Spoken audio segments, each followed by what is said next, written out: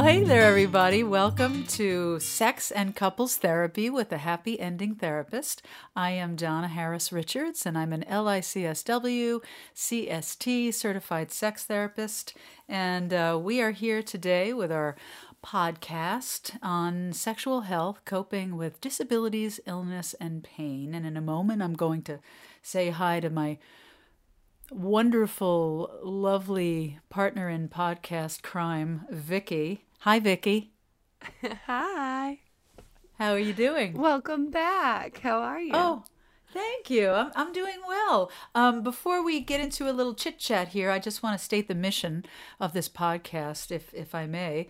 And the idea here of this podcast, the Sex and Couples Therapy with the Happy Ending Therapist, that's me, is to help people, individuals, couples, families, embrace and integrate sex-positive thinking into daily life. Vicky, we go for mammograms and, gynecological exams, prostate exams.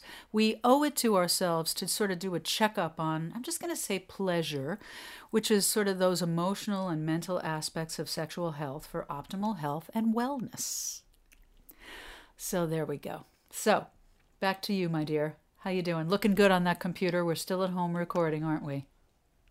Yes, we are. Still doing this from home. Woohoo! Oh, boy, we sure are. Oh, yeah, and actually, Vicky and I were talking before about, I said to her, I go, I hope I don't bang around on the microphone here in my office. And she said, don't worry about it. People understand. They know we're still kind of doing this from home. So bear with us, folks, if we bang around. We have our wonderful editor and sound person and, all things great Justin back there cleaning things up for us. But, I want to bang around less to make his job a little easier.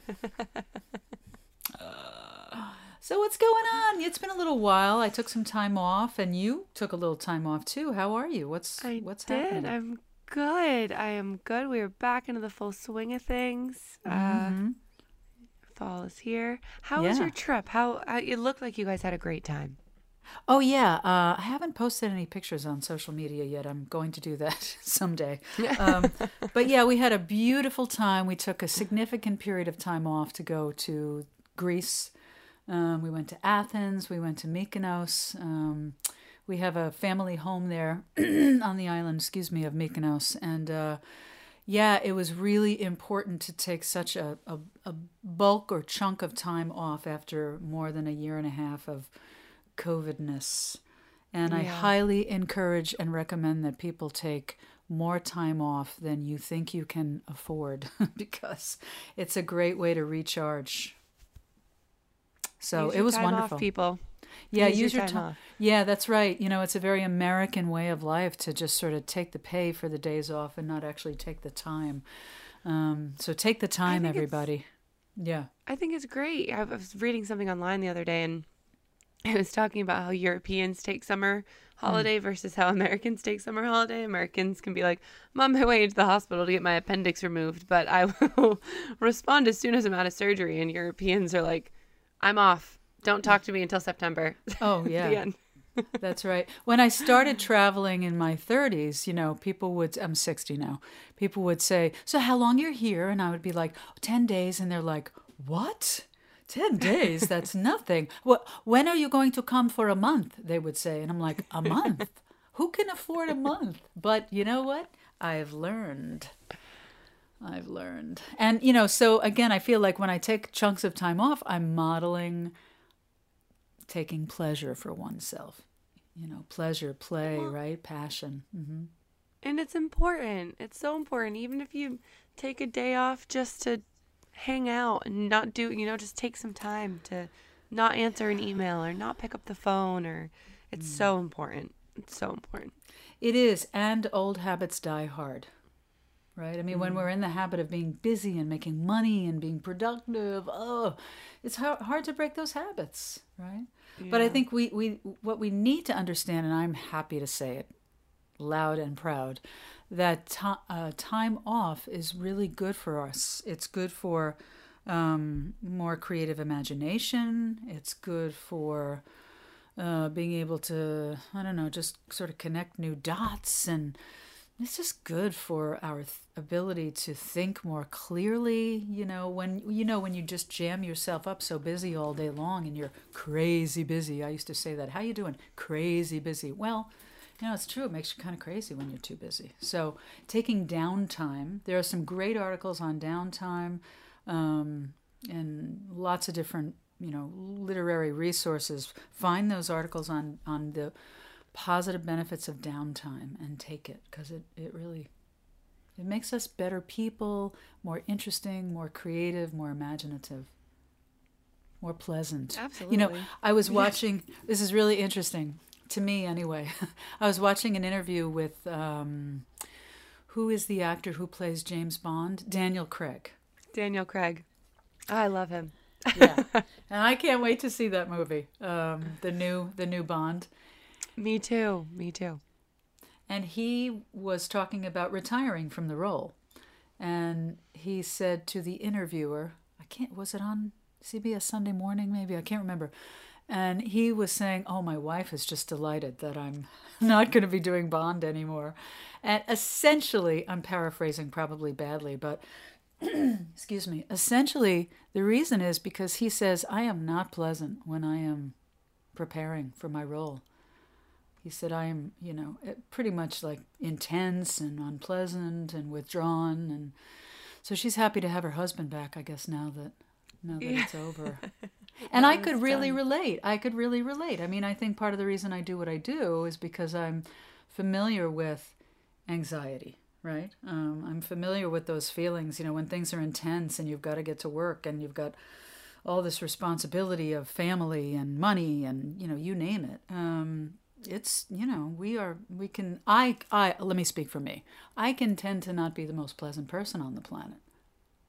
So when maybe you folks can relate, please let us know, write in, call in, let us know.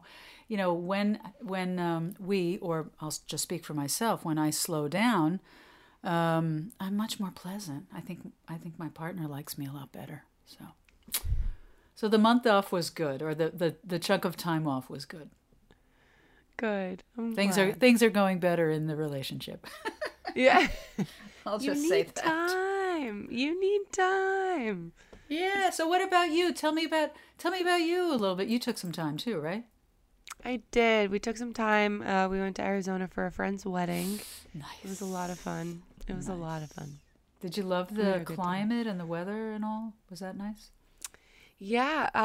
It was hot during the day, cold at night. I wasn't expecting that. Everyone's like, "Oh, it's going to be a dry heat of 100." Wow. And then at night, it's like, "Where's my sweatshirt?" Yeah. But it was a lot of fun. It was really good. We got to see a bunch of friends from college that we hadn't seen in a little while. We all were together in the same big old house, so it was fun. Great. Oh, how nice, right? Yeah. And what didn't it just make you happier for those moments and maybe thereafter? Yeah, it was nice. It was nice. And we were on the plane on the way back on Monday, and I was like, "Oh, I'll try to get some work done on the plane." And the Wi-Fi on the plane was down, so I just got to relax for the entire plane ride back. And I was like, it's actually pretty nice. I didn't mind it. Good. So yeah. Good for you. Excellent. And for the first time ever at 60, this is so sad to admit, but rather than answering emails on time off, I set up that automatic thing where that just says, "Yes, hey, good job, Donna. That's awesome." Because you guys helped me figure that out. And that added a whole nother layer of relief, which was great. Great. That's awesome. And I checked my resting heart rate, and it was much lower than ever. So anyway. Sounds like you needed that time. Well, yeah, I think a lot of people do. I think COVID has just been a real game changer for stress for folks. Well, it's still here, so it's not going away. It sure is. So, maybe this is a good way to sort of slide into the idea that I wanted to start today with a podcast on sexual health, coping with disabilities, illness, and pain. what we're just talking about is sort of, how I wanted to begin today, talking about adapting pleasure as a priority, right? Or this idea of, I just made this up, the pleasure principle. I'm sure I'm not the first one to say that, but, on our website, right, it talks about pleasure and play and passion. And just so you know, these podcasts, everybody, are by no means, the therapy itself or the coaching itself. They're just sort of the broad, paintbrush of how to be thinking, or just ideas that people can keep in mind. But yeah, some people do call and say, hey, I'm listening to your podcast and thanks so much, because now I don't think I need therapy. But be that as it may, this is not therapy. This is just, putting out the ideas and, some useful tools that people can use. And today, I really want to bust some myths about disability and sexuality. More myth busting. There are these myths or misconceptions that people with disabilities are not sexual or not desirable, and this just is not true. We all have pleasure parts, right? Blood flows, we have nerve endings, and, we can all feel pleasure in places in our bodies. So even in places in the body where you might have numbness or pain, there are going to be other parts of your body where you will feel pleasure, right? So there is a great book, we just put it up on the website, called The Ultimate Guide to Sex and Disability. And the little subtitle is For All of Us Who Live with Disabilities, Chronic Pain, and Illness. And the writers are Miriam Kaufman, MD, Corey Silverberg, and Fran Odette. And what a great book. I really have enjoyed it. And they say, I love what they say. They start out the book by saying, whether we are currently non-disabled or disabled, there is no right way to have sex. So, disability, illness, and pain is kind of a metaphor for any challenge in life. And I think that we grow the most when we're challenged, when we're kind of faced with having to adapt, right? So if you're listening to this today and you don't have a disability or any illness or any pain, I think that there's still a lot to be gotten from the message here, which is that pleasure, pleasure, pleasure, pleasure, pleasure. Focus on pleasure, people. Please don't focus on the orgasm or the penetrative sex or intercourse. I really want to say this out loud very, very clearly, because this is we just talked about this morning, right, Vicki? I was talking with you and the team about, I want to make sure I'm saying enough that the way that we think about sex or intimacy isn't necessarily the most useful or productive. Mm-hmm. So, we all get into habits of mind, right? We talked about habits and breaking habits and relaxing and how hard it is to, old habits die hard. So one of my big missions with working with families, couples, individuals is to start to think about intimacy differently. Really think about it as pleasure. Don't worry if your partner doesn't have an orgasm or you don't have an orgasm or you're not penetrating with toys, your partner, or you're not being penetrated or whatever. Don't worry. This is not the important thing. The important thing is to experience pleasure. And so back to the idea of sort of being disabled, ill, or in pain. There are so many ways to have pleasure. And I'll talk about this today. We can use toys. We can use different positioning. We can use props. We can use pillows, towels. We can, really get, or when coming to therapy, sex therapy, couples therapy. I give lots of homework to folks, good, positive, pleasant homework to folks about touching, connecting, sensate focus, for oneself or between people. So what I'm doing as a systems therapist or a systemic therapist is working with people on the system of their relationship, to themselves, but also with each other, developing empathy, and talking about desire. When you've got and I'm going to get to disability, illness, and pain in a second, but I get lots of men calling me up saying, "Oh, I love your podcast. This is so great," and that's great, and I'm delighted, and women too. But I really want to make sure that people understand that how we think about our sex. Be open. Just be open to maybe changing the way that you're thinking about it, changing the way that you think it's supposed to go. That's what I'll say, and I'll leave it there. Okay. So anyway, getting back to folks who might have disabilities like, spinal cord injuries or spina bifida or MS or, even conditions like Crohn's or colitis, diabetes, arthritis, cancer, strokes, all that stuff. People as humans feel pleasure. So we all have sexual feelings, right? Even in the womb, as long as we have blood flow and nerve endings, we can feel good. And sex and intimacy is a positive and healthy aspect of life. Remember, we've talked about this before, right? It lowers blood pressure. It, gives us better sleep, lower incidence of anxiety, depression, mood issues, healthier prostates for men, 21 orgasms a month for you guys, you prostate owners. It's better. You have better optimal prostate health. Better quality of life, connected to higher levels of oxytocin, dopamine, those great brain hormones, heart health, improved mood. For clitoris and vagina owners out there, studies show that sex is extremely beneficial to health.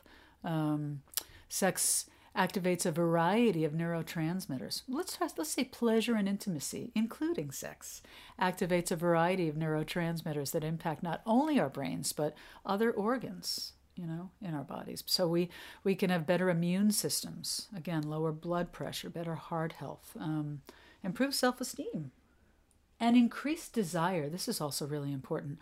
The more we focus on pleasure, intimacy, the more we can actually increase our own desire if we're feeling lower desired.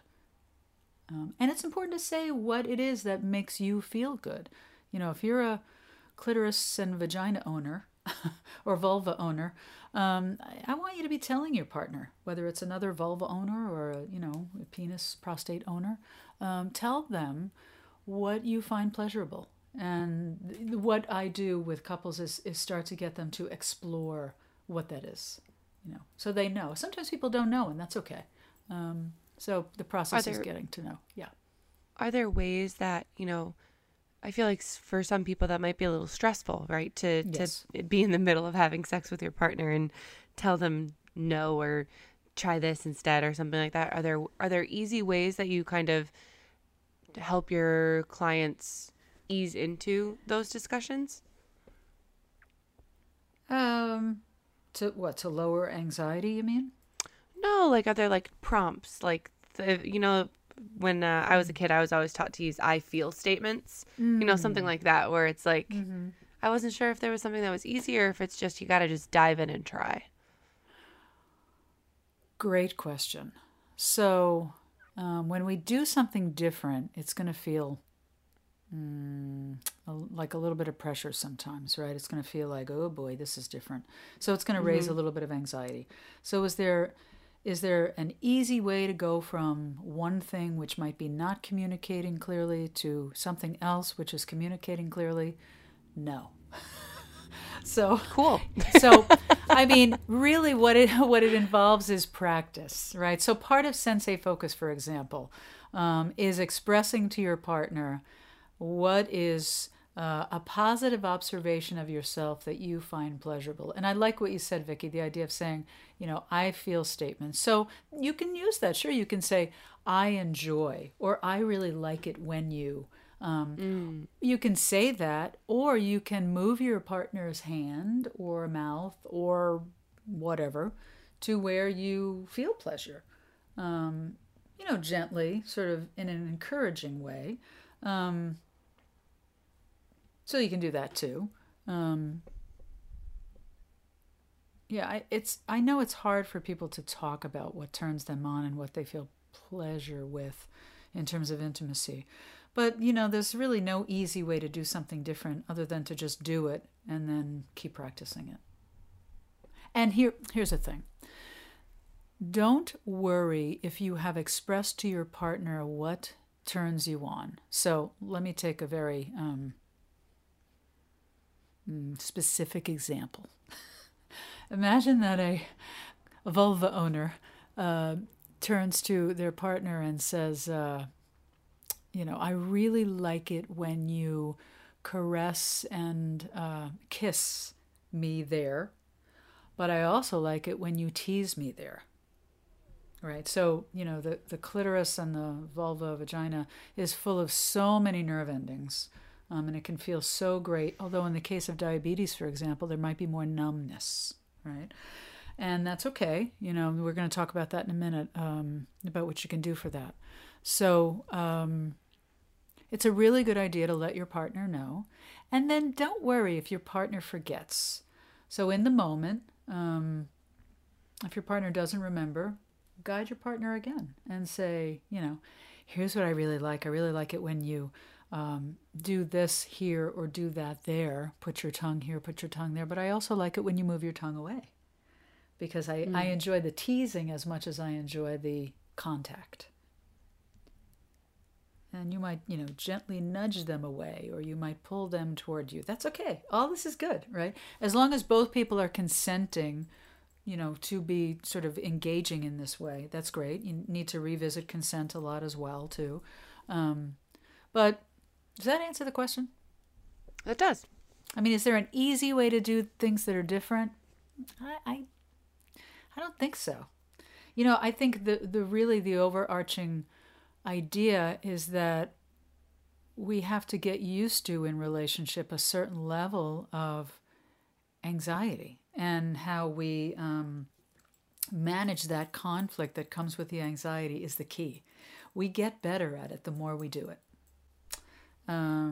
Okay, so can we go over to the myths now about disabilities and sexuality? So there's a myth that Odette and Silverberg and Kaufman talk about in the book, which is that sex must be spontaneous.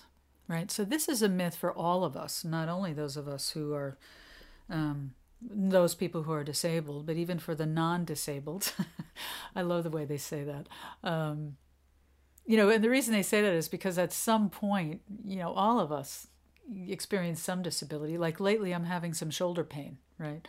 Lots of women I've noticed around my age are having shoulder pain. I think for me it was carrying too heavy a suitcase, and I keep promising myself I'm not going to do that. But, whether it's knee issues, arthritis, aging results in maybe more likelihood of pain, illness, disability. But folks who are young also have disabilities. So the sex must be spontaneous myth isn't a good one. So I want to break that down. And I want people to understand that planning intimacy is really important.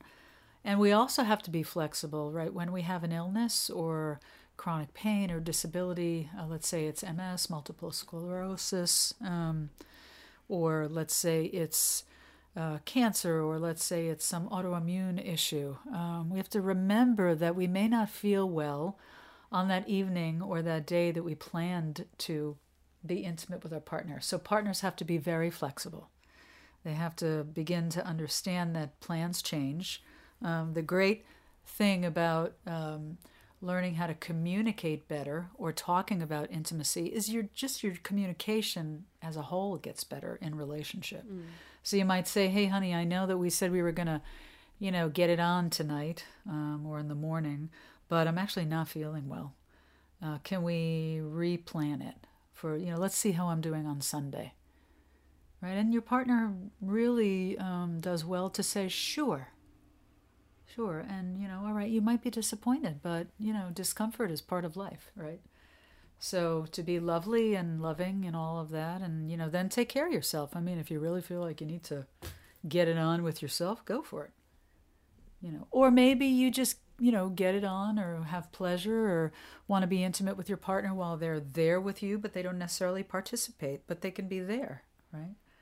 In the bed or in the wherever. Making sense? Well, because you want to Well, because you want to enjoy it. You don't want to force it if you're not feeling well, because then you're going to be thinking about how you're not feeling well. You're not going to be enjoying it. Right. Your brain can't handle both things. So there will be no pleasure because you're going to be wincing or, like thinking about the things that hurt. And that's just, that's not a good time. Not a good time. Yeah, no, that's true. And also, ironically, on that note, pleasure or orgasm, can produce certain chemicals in the body that do reduce pain. Tricky scenario that is. Tricky scenario, right? So just be good to yourself, partners, be good to your partners that are dealing with illness, disability, or pain, and just like slow down and try not to take things personally, try to say yes. Understand when your partner says no. It's tricky. You're right there, but let's move forward for a second, and hopefully people can they'll take what works for them and they'll leave the rest, right? Yeah. So another myth is people with disabilities, chronic illness, and pain can't have real sex, right? They have more important things than sex to worry about. Yeah, not true. People with disabilities, chronic illness, pain are perverted. That's another myth. They get what they deserve and can do more to help themselves. I mean, these are terrible awful. myths. Oh, these that's are terrible, awful. Terrible things that are just myths. Yeah. Folks who are living in institutions like nursing homes, developmentally delayed, there's a myth that they shouldn't be having sex, and there's nothing further from the truth. Again, if we are to be human is to be sexual, right? We've talked about this before. And, I've worked with clients who are developmentally delayed who, just want nothing more than to find someone and have a wonderful life. And they deserve it. Pleasure is a human right. Connecting is our human right. So these are myths. I think what happens is institutions don't know how to deal with it. They don't know how to deal with their clientele or their residents, wanting to be sexual. So it's, the topic of sex just makes lots of folks uncomfortable. So, what they do instead, there's this sort of conundrum or irony that sex is private, right? So because there's this distinct lack of privacy in institutional living, whether it's a residence or nursing home, if there's no lock on the door and a request is made for private time, it's in a logbook somewhere, right? So there's like this inherently a lack of privacy. And then how does staff operationalize that? I mean, I will just tell you, Vicki, that going to sexology school, which was really nice and wonderful, we watched videos. We watched videos of older people having sex guided by staff members. There's a whole thing that's happening with nursing homes right now where nursing homes are trying to be better to keep up with like changes in society for their long-term residents to make sure that they're still, able to enjoy themselves in a safe environment. That's a whole thing that's happening right now. Yeah, because it's so good for us to be able to connect. And imagine that you're in a nursing home and maybe your longtime partner is, there as well, but maybe you're separated somehow, or maybe you're living at home and your partner's in the facility, and you need to be able to go in there and connect. And intimacy is the way that relationships become different from all others, right? So for partners who are monogamous or have fidelity, that the intimacy piece is the thing that makes their relationship special and unique and different. And if they're not able to engage in that way, it's very isolating. It's not actually good for health, mental health, physical health. So, I have fought with agencies, let's say, about their clients who are developmentally delayed, etc., being able to have the right to date, to connect, to have intimacy, and to figure this out as a goal and how to make that happen. It's really important. So again, pleasure is a human right. Relationships are really important to our mental health, our health, and all that. So I'm glad that you're noticing this, Vicki, that this is happening in the world and you're aware of it. I saw something online somewhere. It was an article. It was a study that they were doing in a nursing home. So Yeah. Well, I have colleagues and mentors who have tried to sort of carry this message forth, and there's a lot of pushback on it because it's, look at what's happening in the world now, right? There's a lot of understaffing, there's a lot of labor shortage, but even before that, there's a distinct, how do I say this? Sort of maybe sex negative way of thinking in the world that, that's not okay to have people having sex in the nursing home. And they just don't know how to operationalize it in a way that works, that's safe and healthy and all that. So I just want to say that I really encourage it and think it would be great if nursing homes and residences can, take the teachings and we are out there trying to help folks if these places would be open to learning how they could operationalize intimacy for people who are disabled or ill, who are living in their institutions. So anyway, those are a lot of the myths that in this book that they address. And once again, I want to get back to this idea that there's another myth out there that pleasure requires orgasm. It does not. I want to be really clear. I'm going to say that again. Can I say that again? Absolutely. Pleasure does not require orgasm, nor does it require penetrative sex, intercourse. The only reason really to have intercourse is to make a baby if you're a heterosexual couple. Or, you're wanting, let's say you're a same-sex couple and you're wanting to get pregnant. I mean, you might become inseminated, but of course that's not intercourse, right? So really intercourse and penetrative sex is for that. Now, look, do same-sex couples like penetration as well, play with toys and all that? Yeah, of course, sure. But that goal there is not to make a baby, right?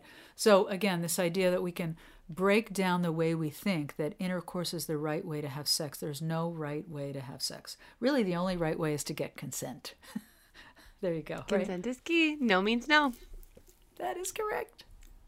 Yes is yes, no is no. Right. So again, look, some people experience pleasure but don't orgasm, right? We talked about the 2-minute versus the 9-minute factor, right, when it comes to orgasm. For men, it's 2 minutes on average to reach peak arousal. For women, the average is 9 minutes. And again, that's an average, Some women it's way quicker than that. Some men it's way longer than that. But, this is why the idea of syncing up requires creativity, knowledge, and acceptance. And remember, it is not important to simultaneously orgasm. It's just like not a thing. It doesn't matter. And some folks will say to me, well, when my partner orgasms, then, it's like they're done and they're not interested. And, it's interesting because the partner will turn around and say, I never said that. What do you mean? And they make a face like that's not true.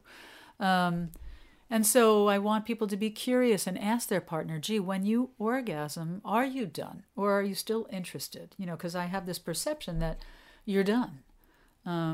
I just saw a couple the other day, and he said to her, finally, look, I'd really like it if you would stay here with me in the bed rather than get up and leave. And she was like, oh, I had no idea. Sure. And so she did, and things are better. She can't read his mind, right? So couples, have, the problems develop when we're doing the mind reading thing or the assumptions like that. So, it's really good. Again, communication is key. He also can be interested, though, if she is getting up and going off and doing something. He can say, look, can you stay here? Or do you need me? Is there something I can help you with, right? Because the more we help our partners, the more time there is to slow down and enjoy. Okay, so let's see. Owning our sexuality is about sensations, right? Of seeing and feeling and hearing and smelling. She's dancing back there. So cute. She's like, yeah. all that sensation stuff, right? So the exploration of pleasure is key, and sex therapy is great for becoming more familiar with what are turn-ons or pleasure points, or increasing good communication, managing the anxiety that comes with conflict. If clients don't know, there are opportunities to explore with solo touch or partner touch, right? So let's talk about some conditions or disabilities, illnesses, pain states that I work with people on. For example, I've worked with lots of couples where one partner has MS, multiple sclerosis, colitis, Crohn's disease, again, diabetes, arthritis. And so what I'm doing with couples, families, individuals is talking about to them or working through how to reduce stress and adapt, right? So lowering stress is actually really important for lots of these autoimmune disorders because when we have stress, it exacerbates pain, right? It exacerbates the unpleasant, symptomology. So my job is to help folks improve strategies, resolve conflict, reduce the stress, the symptomology that comes along with the stress. So changing expectations, accepting, adapting, rather than wanting to change the situation, right? I mean, if you have MS, you can't make your MS disappear. If you have diabetes, actually, treating the diabetes, having good control of that condition leads to better sexual satisfaction. And for example, with MS, we can talk about toys. When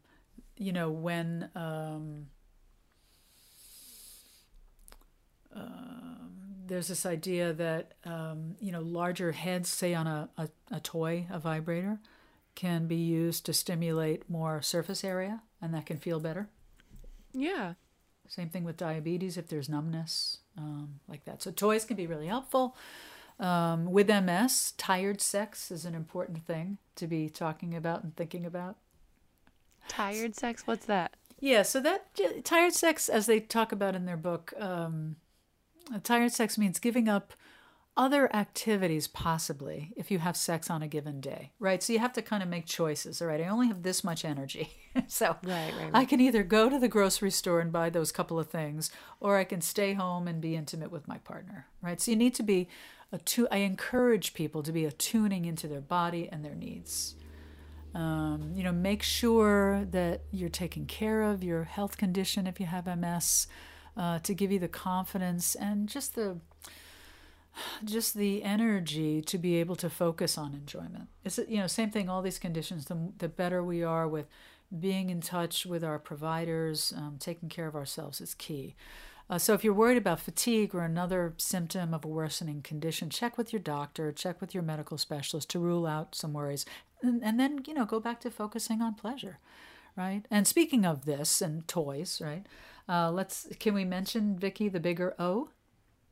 Yes, we have our friends over at the Bigger O. Yeah, so the Bigger O is a feminist sexual wellness shop focusing on female pleasure. And they have, just great toys and all kinds of stuff. And if you put in the code Happy Ending, right, which is a code they gave to me and us here, yes, you can get 10% off on any of their products. It's a sort of feminist-run, feminist-owned sexual wellness shop. Yeah. They like to focus on female pleasure and all that good stuff. Yeah, real good stuff. Yeah. So feel free to, reach out to them, and, they make online shopping a really easy thing. I think they're online friendly, right?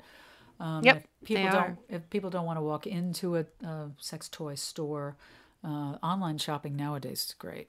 It's wonderful. It's private. They have everything. Yeah. They have everything from vibrators to lubes and sprays. They have, harnesses, all that kind of stuff. They have stuff for Kegels and pelvic health.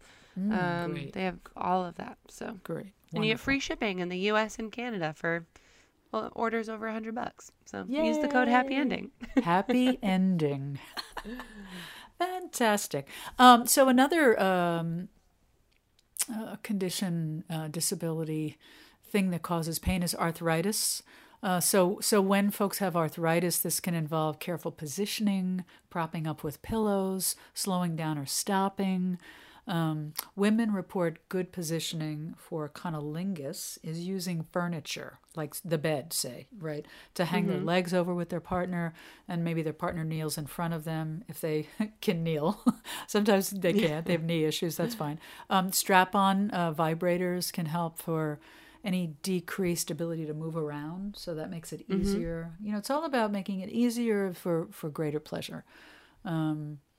Another state that folks, are dealing with is when they have cancer, right? So when folks have cancer, they experience pain, fatigue, erectile dysfunction problems. So with this, I really encourage folks to slow down, take their time.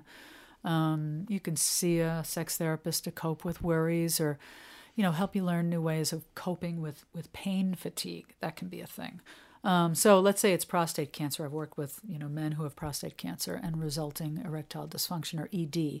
There's great information out there, options and possibilities for suction devices, implants, rethinking ways of creating intimacy with your partner, like non-penetrative sex. Again, right? Penetration is not important for pleasure. So there you go.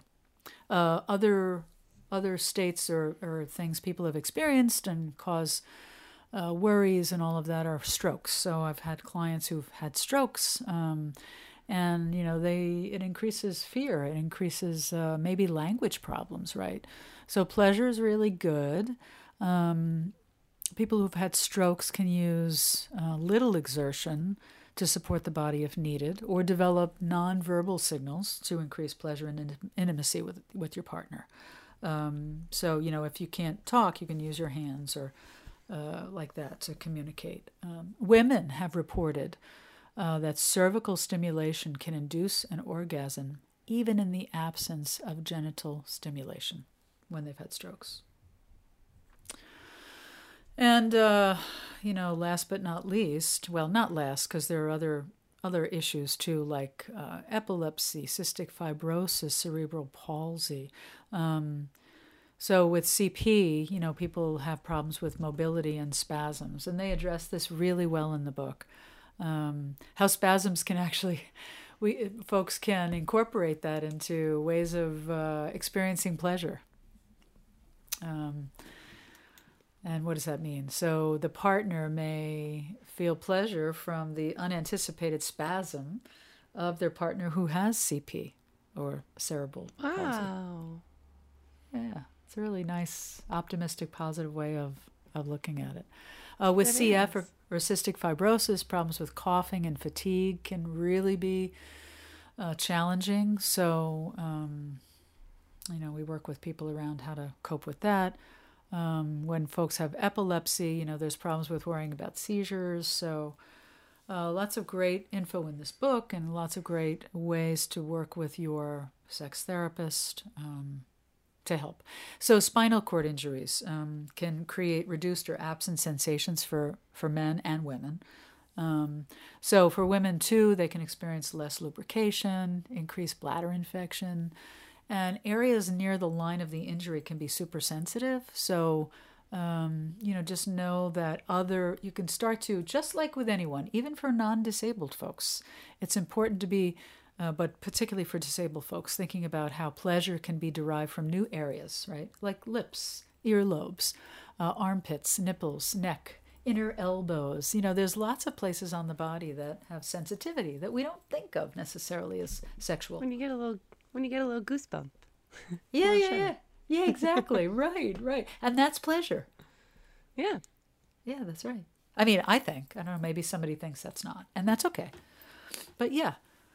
So pleasure with intimacy can reduce pain. It can act as an analgesic or pain reducer. And I know, again, this gets tricky, right? Because what if you're in pain and you're like, I'm not in the mood? Again, you have to honor yourself and be good to yourself, but also know that it is this. It is an analgesic or pain reducer, pleasure with intimacy, right? So maybe that's orgasm or stimulation or simply pleasurable experiences. Maybe you want to use a toy, a vibrating toy or penetrating toy, and don't necessarily need to get to the orgasm. It could still feel nice for people. And pleasure from sex increases output of cortisol from adrenal glands, which help reduce pain. All right. So again, toy sex, there are great sex toys for play. Once again, vibrating toys, penetrating toys, wearables like, rings, straps, strap-ons for, women, men. Sex toys are empowering. I think that's the message I want to put forth.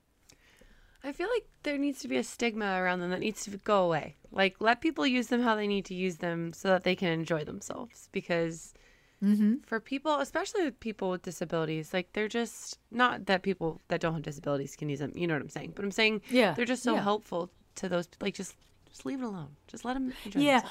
Yeah, I think there's a myth out there that I will get addicted to my sex toy. And this is a myth. This is not true. You will not get addicted to your sex toy. It's just not, it's not a thing. So use it, enjoy it, use it in your play with your partner. It's great. So other toys, not just vibrators, but things like feathers, feather dusters for tickling, increasing sensations, the use of blindfolds with consent, of course, right? Check with your partner and, hey, can we use this blindfold? Yes is yes, no is no.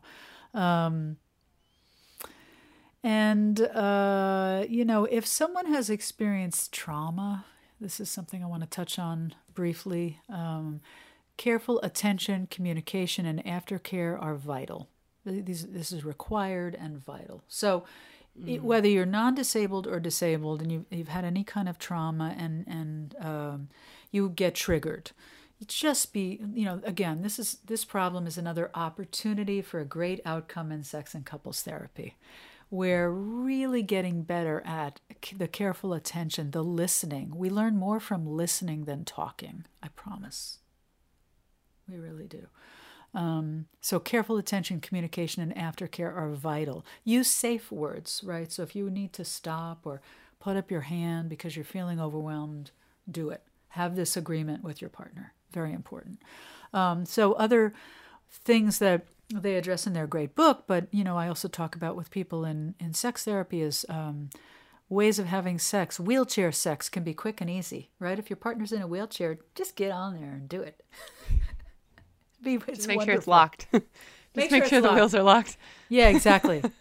Well, yeah, or against the wall or whatever, sure. Furniture sex, using the bed or the couch, right? The chair, the wheelchair. Towel or pillow sex. So use towels or pillows to create more comfort. Positioning and your partner on top can help alleviate discomfort or pain. Rather than, the person with pain being on top, that might be worse. Lying on your side sex is something that they address and I address.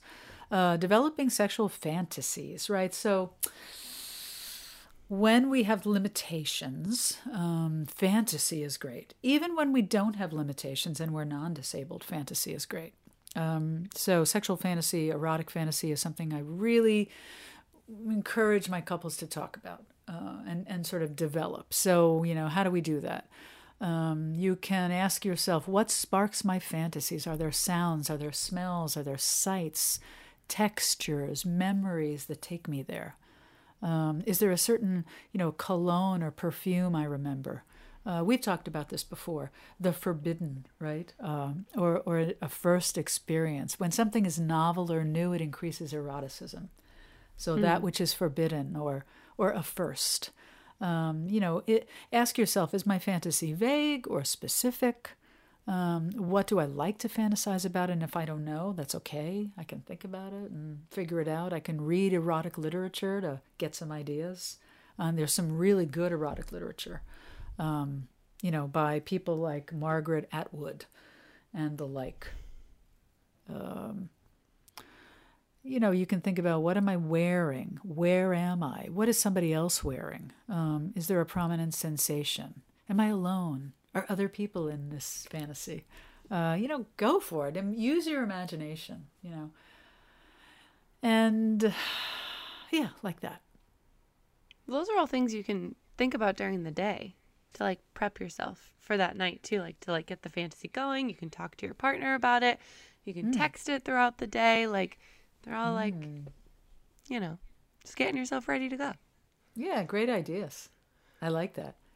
It's not easy necessarily to shift gears like that, but if we say, okay, I'm going to think about this differently and make pleasure a priority, I think it makes it easier. And when we know that pleasure as a priority is good for our health, our mood, mental health, physical health, I think this starts to change the game a bit. It gives us a little more permission. Especially if it's something that you're planning, and you're saying, well, I'm thinking about tonight, blah, blah, blah, blah, blah. Something like that, just little things like that. Yeah, and you can talk about it with your partner. Sorry, go ahead. No, I was just going to say that can also help. I feel like if you're nervous about vocalizing that face-to-face, it's an easy way to start. Maybe you say it via text or something like that to get yourself going, to get yourself used to thinking that way. And then, when you're with them, you can vocalize it and go from there. Mm-hmm. Yeah, I think that's wonderful. I love that. So, one of the couple of last things here. Some folks might think about sex and intimacy that we're talking about here as, kind of kinky, right? I don't know if they are or not. But remember that kink, and this is important because anything outside of vanilla one can consider kink, whether it's a little, pat on the bottom, little cat o' nine tails, feather duster, whatever. But I want everybody to remember that the idea of kink is just about exploring desires, right? So again, consent is key if you're going to be exploring desires with a partner or another person or persons.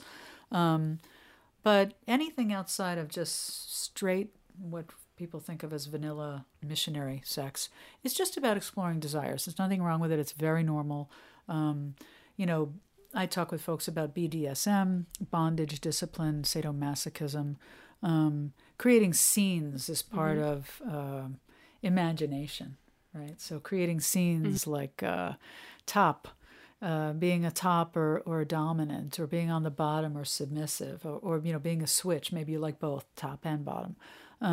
Again, super clear communication is needed. Lots of talking, planning, as you're talking about, right? Planning for the doing and then the aftercare. We can get into this on another podcast, but a great writer is Tristan Taormino, who has a book which is also on our website about BDSM and kink.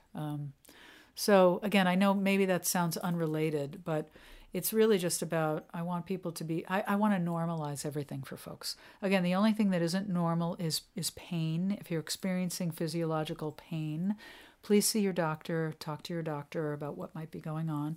And any shift or change in states of your body, talk to your medical doctor.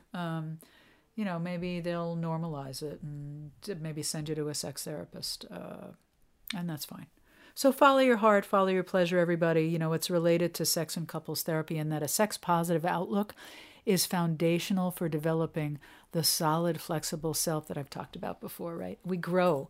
Adapting gives us the opportunity to grow, and problems are opportunities to grow and adapt, whether we are non-disabled or disabled. But particularly focusing today on sexual health and being disabled, there's lots of pleasure to be had.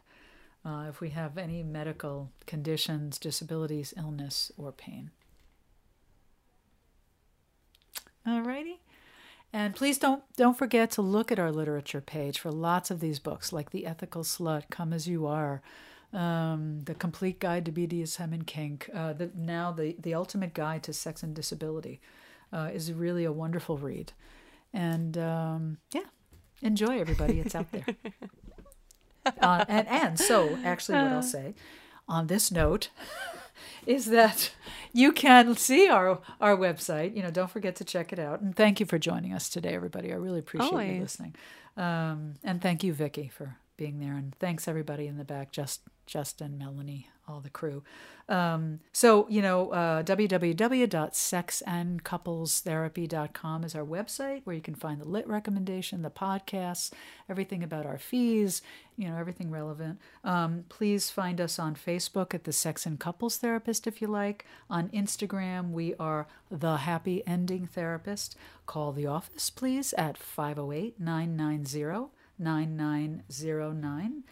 And remember to always have pleasure, play, and passion. And we'll see you next time.